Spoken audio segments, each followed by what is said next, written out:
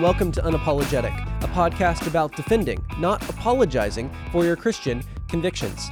There's a lot to know, isn't there? There are a lot of convictions that we as Christians have that we need to be able to give an answer for, that we need to understand and be able to explain and defend to other people. Right? We don't apologize for the fact that we are Christians and we believe the gospel and we believe that God spoke in his word and those sorts of things. No, we need to be able to give an answer for them, for the hope that we possess in Christ. But what you have probably realized is, and maybe this is why you listen to a podcast like this, there's a lot to know. I think there's a lot to know. There's still so much I want to grow in. And so all of that to say, it can be overwhelming to start thinking about all of the different areas that we need to know about and be prepared to give an answer for. And I wonder if you've ever felt this and if you've ever been overwhelmed by it. Right? Consider the fact that we need to talk about the Bible and where it came from and why does it read this way and has it been corrupted and didn't people just take a vote and decide what should be in the Bible? There are so many questions about the Bible. And then there's Jesus, right? Was he really God? Did he actually exist? What did he do on the cross? Was he perfect? There are lots of questions there. And who is God? What is God? And the questions could go on and on and on. There are lots of questions. And pretty much every episode on this podcast has addressed a question, and we're nowhere near hitting them all because there are almost as many questions as there are people, right? People are individuals. Now, there are common questions and objections, but you'll often hear new ones.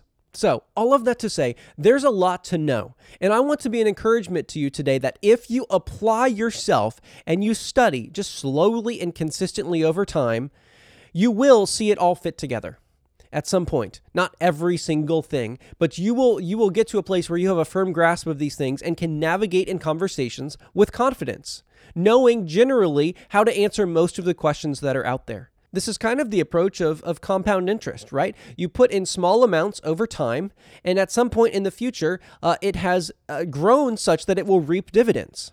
There's a book called The Compound Effect that talks about this, kind of applying concepts of compound interest to how we live our daily lives. I've read it like almost a decade ago, I think, and it was very helpful. But that's kind of what we need to do with Christianity in our Christian walk. We do that with spiritual disciplines, right? So we start reading our Bible a little, and slowly we start reading it more and more. And at some point you realize, wow, I have really been shaped by this. And it's the same way with prayer. These things pay dividends in the future. Small changes progressively over time really make a difference at some point in the future. And it's the same way with apologetics. You can't just jump in and say, I want to learn how to defend all of the essential doctrines of Christianity in a day, in a month, or in 6 months. It doesn't work. But if you apply yourself over time, it will all coalesce and come together in the future.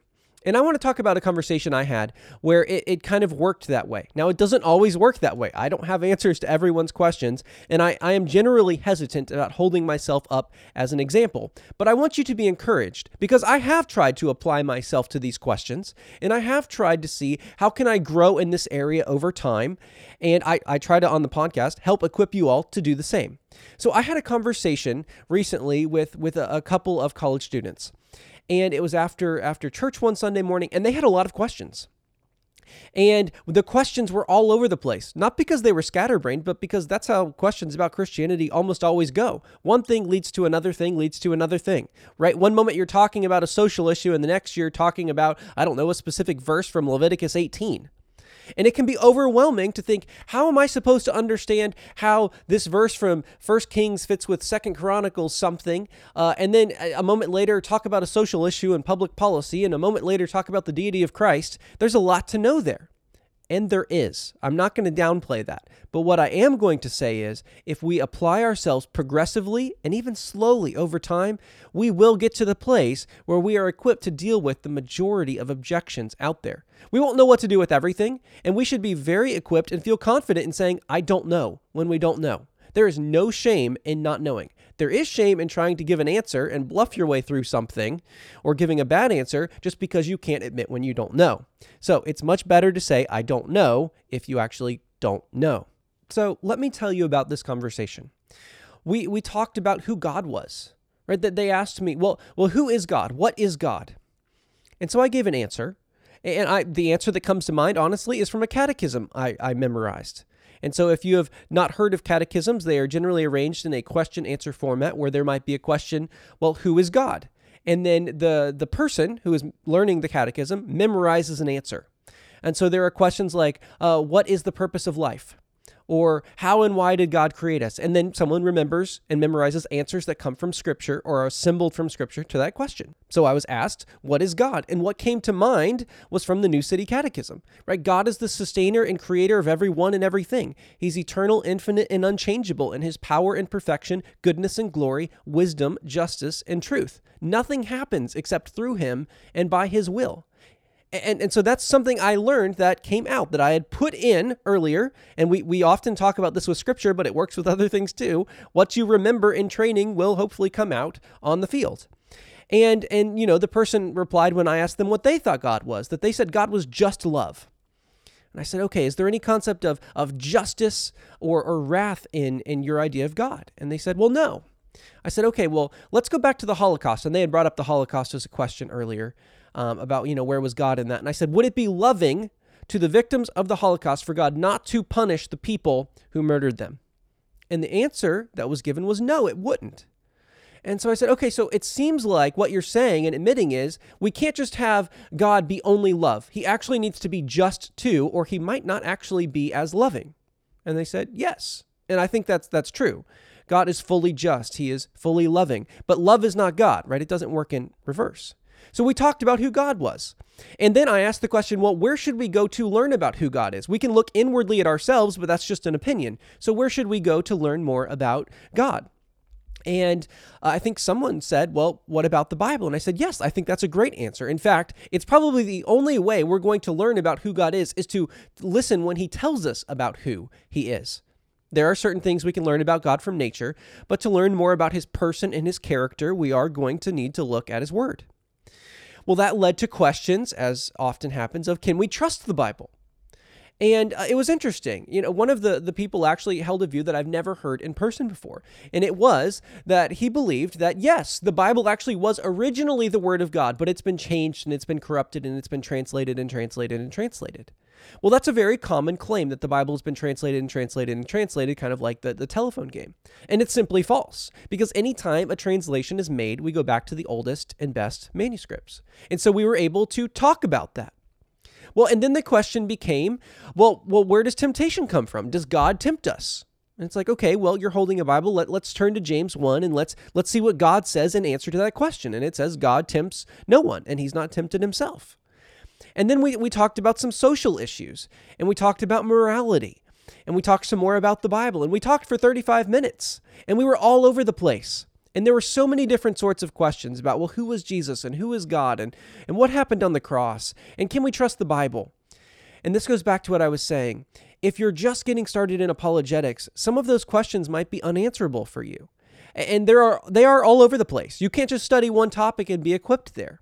But what you can do is progressively apply yourself little by little over time, and you will arrive at the place where you're able to answer those sorts of questions in one sitting and converse with people.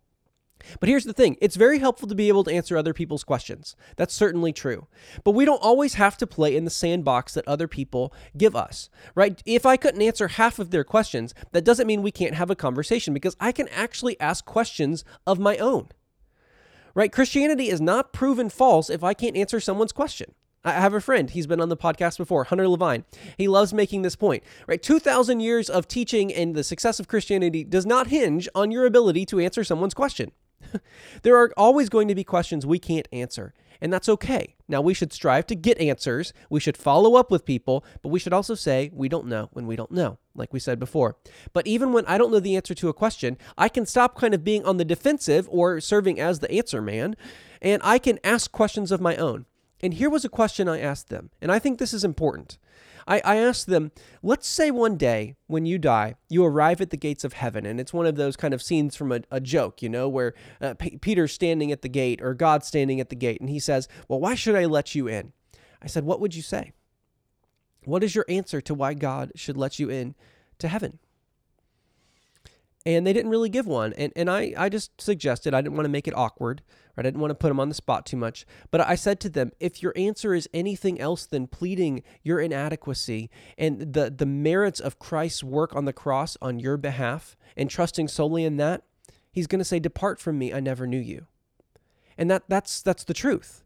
And so often in these conversations, we sit back, and I do this too, and we talk about issues. Or maybe we don't talk at all. I actually think that's much more common, where people just do not enter into conversations because they don't think they know what to say or something.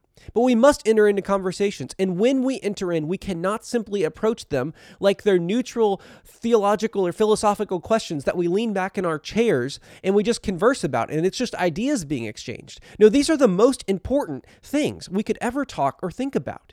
And there are right or wrong answers. And the wrong answers are really damaging. The wrong beliefs people hold, that their hearts love and hold on to also, will lead to their destruction and their judgment because of their actions.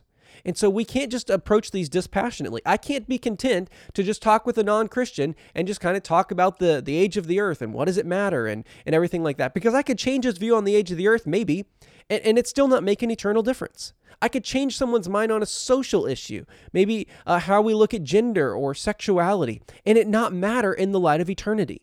So it's helpful to also steer the conversation. And you can do this, like I said, even if you don't know the answer to their questions, ask them some questions.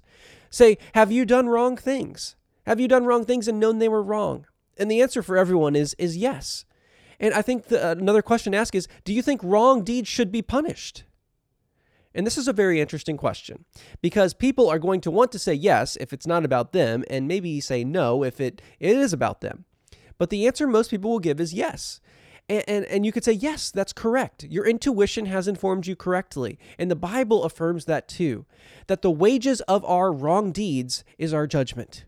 And that creates a problem for all of us, for you and for me. And that's a great segue to talking about the gospel. Right? Everyone is guilty and everyone needs forgiveness. Everyone, I believe, carries the guilt of their sin. They address it in different ways. They don't maybe have a formal category for it, but they do. And so talking to people about the mercy of God that is found in submitting your life to Christ can be very freeing if people could simply turn to it and would believe it. So all of that to say, ask your own questions. Figure out a way to make a thread to the gospel, not in an awkward sense. It doesn't have to be awkward. But if someone's willing to sit with you for 5 and 10 minutes and talk about things, about religion and Christianity, you can ask one of your own questions. Now, is the conversation a failure if you don't get to that, if you don't get to the gospel? No, it's not.